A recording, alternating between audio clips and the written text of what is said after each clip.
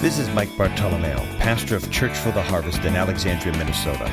The Bible is the Word of God. Within its pages are revealed God's perfect will and plan for mankind, the answers to life's hardest questions, and instructions on how to live a victorious Christian life. I believe the following message can change your life if you will let it.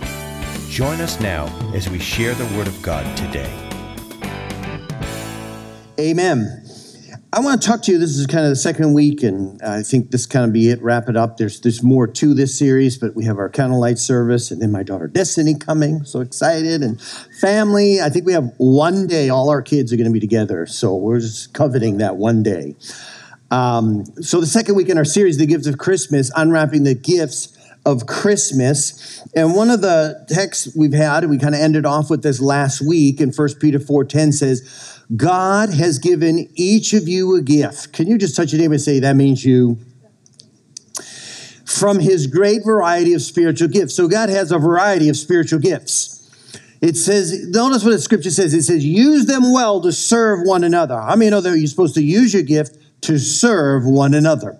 And it says, use them well. So it's an admonition that we are to do that. And then in Romans 11:29, we kind of ended this also last week. It said, for God's gifts and his call can never be withdrawn. And so we spent a little time on that, and you can get that, go online and download that or listen to that, of how God will not take back the gift he has given you. And I kind of tempered it with, hence, sometimes many people's frustrations in life is because they have a gift, but they're doing something day in and day out, and they're not allowing that gift to be expressed in their life. And to me, that just spells misery. Amen. It just spells misery. And God wants us to wake up. And that's why he told Timothy to stir up the gift of God. 2 Timothy 1:6. Therefore, I remind you, one version says, to fan into flames a spiritual gift. We all started fires at some time, right? And you leave sometimes that fire and it kind of burns down the embers. It means to stir it up, to kindle it, to restoke that. It means to resuscitate. That's an interesting word. So part of it was that gift that Timothy had through the laying on of hands. And what that tells me is that if we leave our gift and we are not active and engaged in thinking about what God has graced us with in this life, we will relegate that to something just outside our sphere of daily in and out. I think, well, okay, maybe in church or something. And no, how many know God wants you to stir that gift up throughout the week where you're at? Amen. In the workplace, where you're dealing with people, to stir up that gift, whatever that may be. And so you say, well, I don't know if I can hear God. You know, whatever your grace was, if you're graced with hospitality, you like to bake things, you heard God when that voice tells you, you know what, I just feel this person's in need or whatever, and I just want to bless her. They're going through a difficult time. I'm going to bake something for them and give it to them. You can be confident that that's the Lord. Amen. You don't have to really try to work that all up. That's God. That's step it out in your gift to kindle anew, afresh. But part two of this passage I was reading, Timothy, he was despondent because Paul, who was his teacher, was put in prison at this time. It was a very large church. And they felt that at this time, some of the commentators said he was ready to abandon the church, just leave. The pressure was too much. And his life was in danger. I mean, they imprisoned Paul. I mean, he's the great apostle there.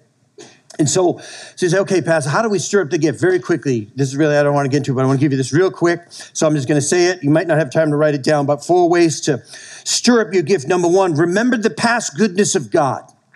There's something powerful about remembering what God has done in your life. Has God done anything for you in your life? Have you asked him? Have you ever been in a situation in your life and you felt, I'm not going to make it through this? Am I the only one in here? I mean, I'm not going to make it through it. I'm going down. This is it. This is over for us. And now here you are today. Here you are today, and we have this thing where we have forgetfulness and we forget what God has done. And so you remember God's past goodness and his love towards you and how he delivered you. That starts to stir up that gift. Number 2, share in the sufferings of other believers. That goes back to that thing of caring. Care about others. Think about others, you know. The world is so entrenched with me, myself, and I. What we want, what's our pleasure, what we're going to do for our retirement, what we're going to do when we are together as a family. And think of others. Think of others. And number 3, stay true to sound teaching. You know, there's a lot of crazy stuff that's out there. Crazy stuff, the teaching and that take people in different directions and that's not of God. And then number 4, guard your gift, treasure it, protect it. All right, and whatever that means and how that relates to you, protect that gift that God has given you in your life. So we mentioned this last week, and we'll continue with our text here. The greatest gift was the birth of Jesus Christ, that gift of salvation. Can I get an amen? Isn't that right? The Bible says in Luke 2, 10, 12, we're talking about unwrapping the gifts of Christmas. But the angel said to the shepherds, do not be afraid. I bring you, the shepherds, good news of great joy that will be for all the people today in the town of David. A Savior has been born unto you. He is Christ the Lord. This will be a sign to you. You will find a baby wrapped in clothes lying in a manger. And we've talked about that, and we spent some time last week, and when we talked about unwrapping the gifts, we said that first gift was the gift of purpose, and we had little baby Rudolph here. I'm not going to hit his paw, but he does light up, and he does sing his song. And part of the song of Rudolph was that all the other reindeer used to laugh and call him names until Santa discovered that this shiny nose can take us through. So that tells me that a lot of times, especially kind of related as a Christmas theme here, but spiritualizing it, is that God has graced us with something. And if we don't discover that, we could be very frustrated in life. Very frustrating in life. Luke 2:10 says, do not be afraid. I have good news for you, a message that will fill everyone with joy. Everyone with joy. And we said this, that the shepherds in that day, they were especially the Old Testament time, they were despised. They were kind of the bottom of the rung. They were not high. You wouldn't want your son or daughter to become a shepherd, and you wouldn't want to marry one of them. And just the way it was at that time in history. And so who does God give the message to? The greatest message to? He gives it to shepherds working the night shift. Amen. Those that are struggling. So if you work the night shift and you wonder like, God, where are you? You know, you can get a message from the Lord. Amen. It says, what the world despised, God utilized to fulfill his purpose, to fulfill their purpose. And so we talked about discovering that gift. But here's what I want to get into this morning, the remainder time that we have is this next gift, the gift of forgiveness. So we're going to just take a little road off. I'm going to bring him back here. And I think I mentioned last week, if we wanted to start an auction him off for a building fund, then we can do that for Rudolph, okay? Amen. So any of you can start on bidding on that later online. So we have this other gift here, and I have a few things. The gift of forgiveness. You know, sometimes we make mistakes in life. Sometimes things happen to us, and life gets broken. Isn't that right? So I have a little elf here who's lost his little leg, so he's broken. And I've got a little baby ducky here, there's a hole in the bottom, so he doesn't really float. I got this cute little dog, but where is it? He lost his tail. His tail's somewhere, so he don't have a tail. We got Frosty. Frosty he melted his hand. So Frosty's hands are gone, and Santa is missing his cap for somehow. And so here we have these toys, and there's something the matter with them. And how many have had toys? I remember one time I still like G.I. Joes. I don't play with G.I. Joes now, just want to let you, but I love them. Especially the ones that had the little beard and they had the scar. And come on, guys, you remember those days. Probably it should be 8 or 9, but I was about 15 still playing with them. But regardless, I loved the G.I. Joes. I had a kind of a sack of them. Well, my dad was my brothers. And my brothers, sometimes family can be trying, especially when you have brothers and sisters. And I had all my stuff organized all in there, and I had one G.I. Joe that had a parachute on it, so you could throw it up, and the parachute would open, and you'd come down. I was, man, that's the best, Well, then he complained to my brother, complained to my dad, like, he has all the G.I. Joes, he won't let me play with it. Well, yeah, I was selfish because I knew they would break it, right? Come on now, parent. You gotta let your brother play. They're going to break it.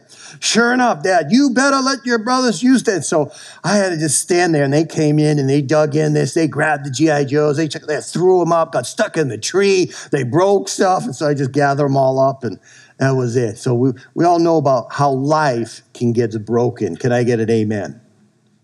We make mistakes. Toys get broken.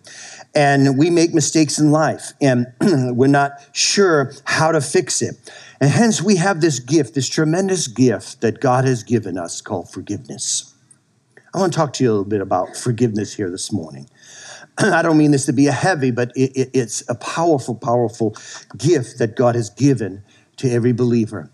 Forgiveness, a conscious, deliberate, and I don't mean just for salvation here. That's one component. I'm talking about forgiveness to one another. Okay? A conscious, deliberate decision to release feelings of resentment or vengeance towards a person or group who has harmed you, regardless of whether they actually deserve your forgiveness. Now, let me just say this. I am not on high on the chart of being the pure example of the greatest example of someone that's full of forgiveness. Some of you may think that about me, but I don't mean to disappoint you, but I struggle with it too. And so do you. Amen? But I've seen the beauty of it and what it does to your life and how it affects, and I want to talk about that. So just as important as defining what forgiveness is understanding what forgiveness is not. So before some of you think, oh God, I come to church, he read my mail. You know what? I'm dealing with a situation right now. You need to know what forgiveness is not, okay? And so I have some forgiveness truths. Experts who study or teach forgiveness make clear that when you forgive, you do not gloss over or deny the seriousness of an offense against you. Did you get that? Forgiveness does not mean forgetting, nor does it mean condoning or excusing offenses. When you forgive, you in no way change the past, but you sure do change the future. Even though forgiveness, these are some truths, even though forgiveness can help repair a damaged relationship, it doesn't obligate you to, watch this, reconcile with a person who harmed you or release them from legal accountability. What does it mean, then, forgiveness? Forgiveness brings the forgiver peace of mind and frees them from corrosive anger. And I don't know about you, but I have at times had corrosive anger. That's what we talked about that scripture earlier, lifting up hands without wrath, corrosive anger. Why? Because Satan knows if he can keep us in a state of unforgiveness, it is corrosive to our spiritual well-being. You know, I think the word that's coming to me right now is the word tethered. Tethered is kind of like tied to. So if you tied up a dog or whatever you tied up, one time I actually saw just a girl the other day. She was walking in a harness. A cat was in the harness. And I'm like, okay, that's interesting. Never seen a cat in a harness, but tethered. How many know that they can only go so far because of that tethering, right? That's just like unforgiveness in our life. Hear me, church. Unforgiveness does that. It tethers us and we just can't seem to get further. And we're frustrated. So forgiveness brings the forgiver peace of mind and frees them from corrosive anger. To forgive is to set a prisoner free and discover that the prisoner was you. Did you get that? Forgiveness empowers you to recognize the pain you suffered without letting that pain define you, enabling you to heal and move on with your life. Wow. Forgiveness is the makeover work God does in your hearts to make our lives new. Here's the thing about forgiveness. The weak can never forgive. I'm going to say that again. The weak can never forgive. Forgiveness is an attribute of the strong. Let me give you an illustration. A must-see movie for Christmas, family, and friends. It's not a Christmas theme, but my wife and I saw it recently. It's the movie about Louis Zamperini and Unbroken. I don't know if you've seen it. It was a couple of years ago. Unbroken came out. Well, the second one is out now. And it's his life, how he was converted and how he was saved in a Billy Graham evangelistic crusade in the 1940s. But Louis Zamperini, he was an American World War II hero. He flew the B-24 Liberator bombardier. That had about 10 men in it. At maximum, there was machine guns. It was loaded with ordnance, and they had some technical issues, and they had to ditch the plane. And he was at sea between 46 to 47 days. But on that raft, he cried out, "If you save me, I will serve you the rest of my life, God, if you save me from this. Well, then he forgets about that, because what he goes into is worse than the 47 days. He was picked up by some Japanese soldiers, and they threw him in a prison camp. He was a prisoner of war in Japan, and he met with the guy they called the Bird. It was Matsuri Watanabe. He hated this man. This man would strike him. He had others just abuse him and beat on him constantly, gave him rice with maggots. I mean, it was just, he just hated this man. And so he was, the Bird was after Louis. And if you've seen the first show, you know what I'm talking about. The second one talks is that after they were liberated and they were set free, well, he comes out, he meets a gal, and he falls in love with her, and they get married, but his life starts to digress because all he can think about is consumed with getting even with the Bird, wanting to kill him, to where he tried to purchase a ticket to Japan. He got a gun, and it was horrible. The anger and the hatred and the unforgiveness of his life, he had to kill him. That's all he felt to do. And it finally, as a stone cold alcoholic, he stepped into the tent by the promptings of his wife. I just want to say that. It's interesting. Wives, you have a tremendous influence in your husbands' lives. Can I say that again? Amen, wives? You have a tremendous influence. And he didn't want to go, and she kind of prodded him a few times, but he came, and he was ready to bolt out of that tent, and Billy Graham ministered to him, and he came forward, and he received Christ, and he was radically saved. His whole life changed. And that spirit of forgiveness came upon him and his captors, and that he actually flew to Japan, met with the POW, the prisoners, the Japanese prisoners, met with them and hugged them and said, I forgive you for the torture you went through. That is powerful. See, the weak can never forgive. Forgiveness is the attribute of the strong. Can you say amen? And so scripture says in Ephesians 4:32, be kind and compassionate to one another, forgiving each other, just as Christ, God, forgave you. As in Christ, God forgave you. Colossians 3:13, bear with each other and forgive whatever grievance you have against one another. Forgive as the Lord forgave you. Somebody say amen to those verses, please. See, the key in both passages is that we're to forgive others as God has forgiven us. How many of you have been forgiven? Amen. We're to forgive others. Why do we forgive? Because we have been forgiven. You say, well, Pastor, you don't know what they did to me, whatever. And you didn't. It's true. If someone just cuts you off on the road or whatever, you could be angry for a moment and you just kind of go on and forget about them. Isn't that right? But somebody really, really, really hurts you. Come on now, I'm speaking to people that know what I'm talking about. Really hurts you. That's a different story. That takes God's power. That takes God's spirit to set you free. Do you remember the days you'd have to go into the copy stores where, not everyone had a printer at that time? I know I'm dating myself. And now we can just send it Wi-Fi to a printer somewhere and go pick it up. But I remember having to go into stores and sometimes even downtown or Office Max or whatever. And it's like, I need, 10 copies of this. Some of you don't remember that, but I remember that. Well, I saw one time a sign that said, mistakes must be paid for. Just thought, what if I hit 10 instead of 10, I hit 1,000? And it started printing 1,000 of these. And so it was a mistake. And I just thought about that. If mistakes must be paid for, or how many of you have ever seen the sign, if you break it, you buy it? I don't know how they can really enforce that, but right now there's a lot of those signs out, especially some delicate stores. And if you break it, you buy it. Who pays? Who can pay? So in other words, where do we go to find forgiveness? Well, the Bible says that in Luke 2:11, there was born unto you this day in the city of David a Savior. That word Savior in the Greek is the word sozo. And it means to save, yes, to deliver such one from sins, but it also is encompassed so much more. Watch this. It also means I heal. A healer has been born. Amen. Thank God for the healer. I rescue. I deliver. I preserve. And I believe that is tied to that God can rescue. He can heal. He can preserve us through this gift of forgiveness. Amen. So we need forgiveness not only because mistakes must be paid for, but as we unwrap the gifts of Christmas, God is the only one that can take the broken things of our lives. He's the only one that can repair them. Amen. See, now if I had my G.I. Joes here, I could snap that leg back on, because see, they would go back onto that arm and you go, wow, that was a great illustration, Pastor, but I just have broken toys up here. My point is this, forgiveness. Somebody shout forgiveness. You know, there was a survey at U.S. News. Who was most likely to get to heaven? It was a number of years ago, actually, over 10 years. And there was a list of famous people likely to get into heaven, as was the survey.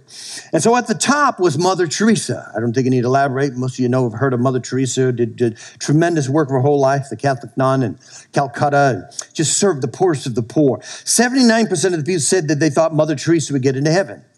I think there was a lot of basketball fans, because Michael Jordan was at 65 at the Knicks. Colin Powell came in at 61. So O.J. Simpson was at the bottom of the list with 19%.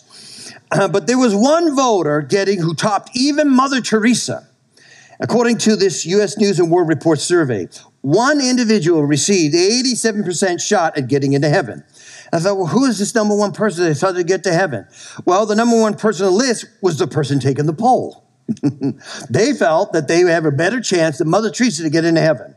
Well, what does it say? It says that all the famous people in the world, yes, we will put Mother Teresa on the top, but I'd say, really, anyone that has a better shot than Mother Teresa to get into heaven would be me, right? That's what it's saying. How many know human nature, that reasoning can be corrupt, Proverbs 21:12 says, every way of man is right in his own eyes, but the Lord weighs the hearts. And so we can self-justify and think we're, better than what really we are. We compare ourselves among ourselves. And when we've evangelized and shared with people, and we talked about evangelism, some of the things when I asked the pointed question, if you died tonight, God forbid, and you would stand before the Lord, what would you say to him? He said, why should I let you into heaven? The list starts off, I'm a good person. I'm not as bad as so-and-so. I've never killed anybody.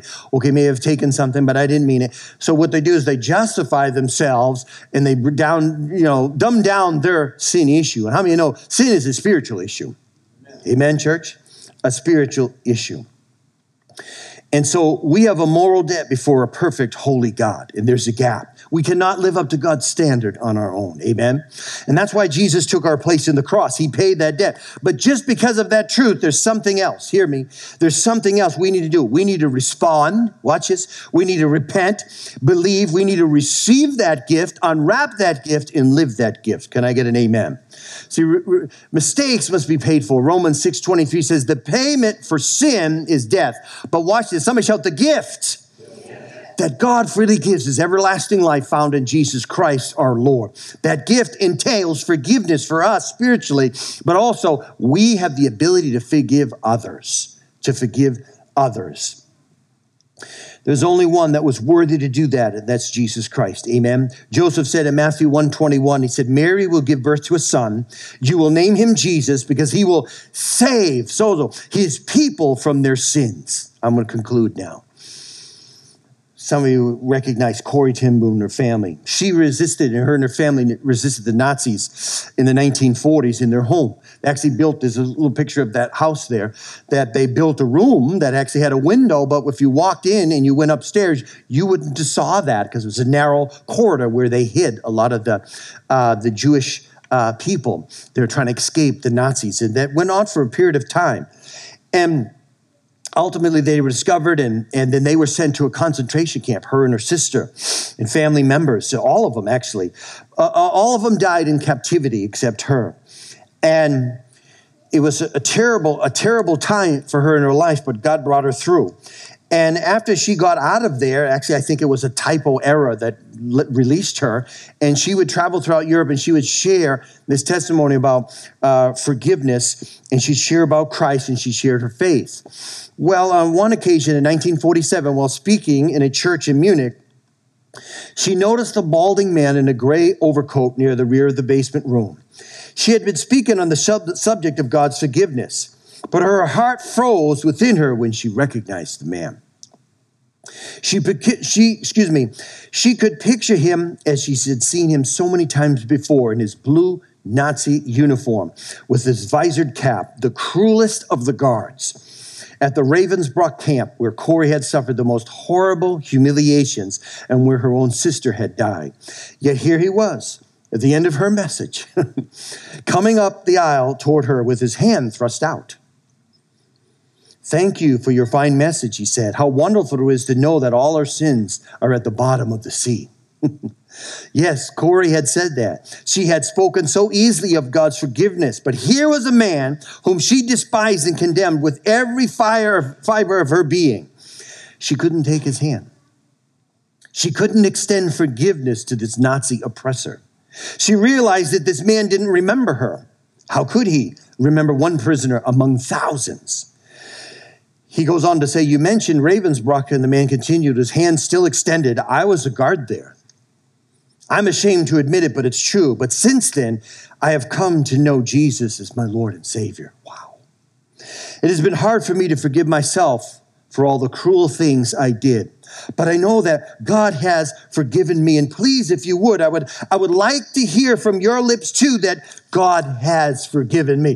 Do you think that was all an accident, church? Come on. And Corey recorded her response in her book. She writes, she said, "I stood there. I, whose sins had again and again been forgiven, I could not forgive. It could not have been many seconds that I stood there, hand held out. But to me, it seems like hours as I wrestled with the most difficult thing I've ever had to do."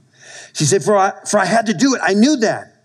It was simple and as horrible as that," she writes. "And still I stood there with the coldness clutching my heart. And so stiffly and mechanically, I thrust my hand into the one stretched out to me as I did. An incredible thing took place." And she writes, she says, "The current started in my shoulder, raced down my arm, sprang into our hands, and this healing warmth seemed to flood my whole being, bringing tears to my eyes. 'I forgive you, brother,' I cried," and she sobbed, and they hugged together right at that moment. Stand with me if you would, please.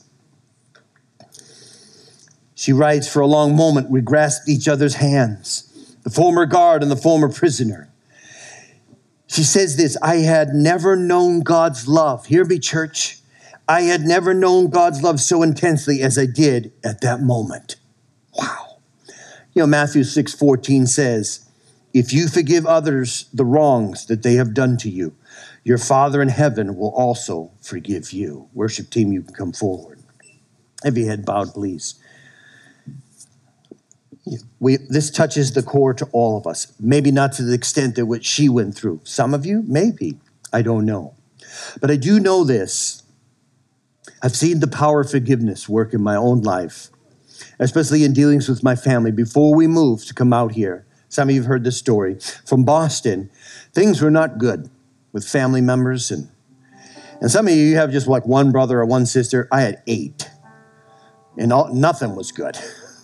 Everybody seemed like they hated me, and I had some issue, and that's a lot of, and then parents, and I remember just praying, saying, "God, if I'm to step out and move to Minnesota, I need to be released from this. I don't want this anger to carry with me because it's going to inhibit my life in ministry, what you've called me to do." And at that time, I was starting as a youth pastor back in 1992, 93. And I just felt the Lord say, you need to go to each of them. Even some of them were married and their spouse. And it was very hard. Can I say that again? It was very hard. The scripture says, "To as many as received him, to them gave he power to become the sons and daughters of God." You can do it. You can do that. You have the power of Christ within you to forgive. And see, it's not so much for that other person. Yes, God cares about and he cares about their state. But it's for you to be free. It's you to be released.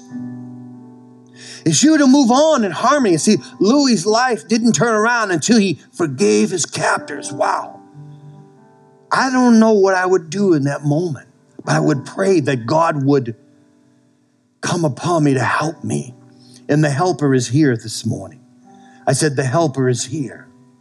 Just as Corey ten Boom was released, it changed her life from that moment on. God cares about what's going on inside of us. We can come home every day and have this gnawing thing going on where you really don't know about it. Is maybe you got aught to your dad. I couldn't stand my dad. I hated my dad. He didn't think I was his own son. And you've heard the stories about that if you've been here long enough at Harvest. And I had blue eyes. They all had dark eyes in the family. You're not my son.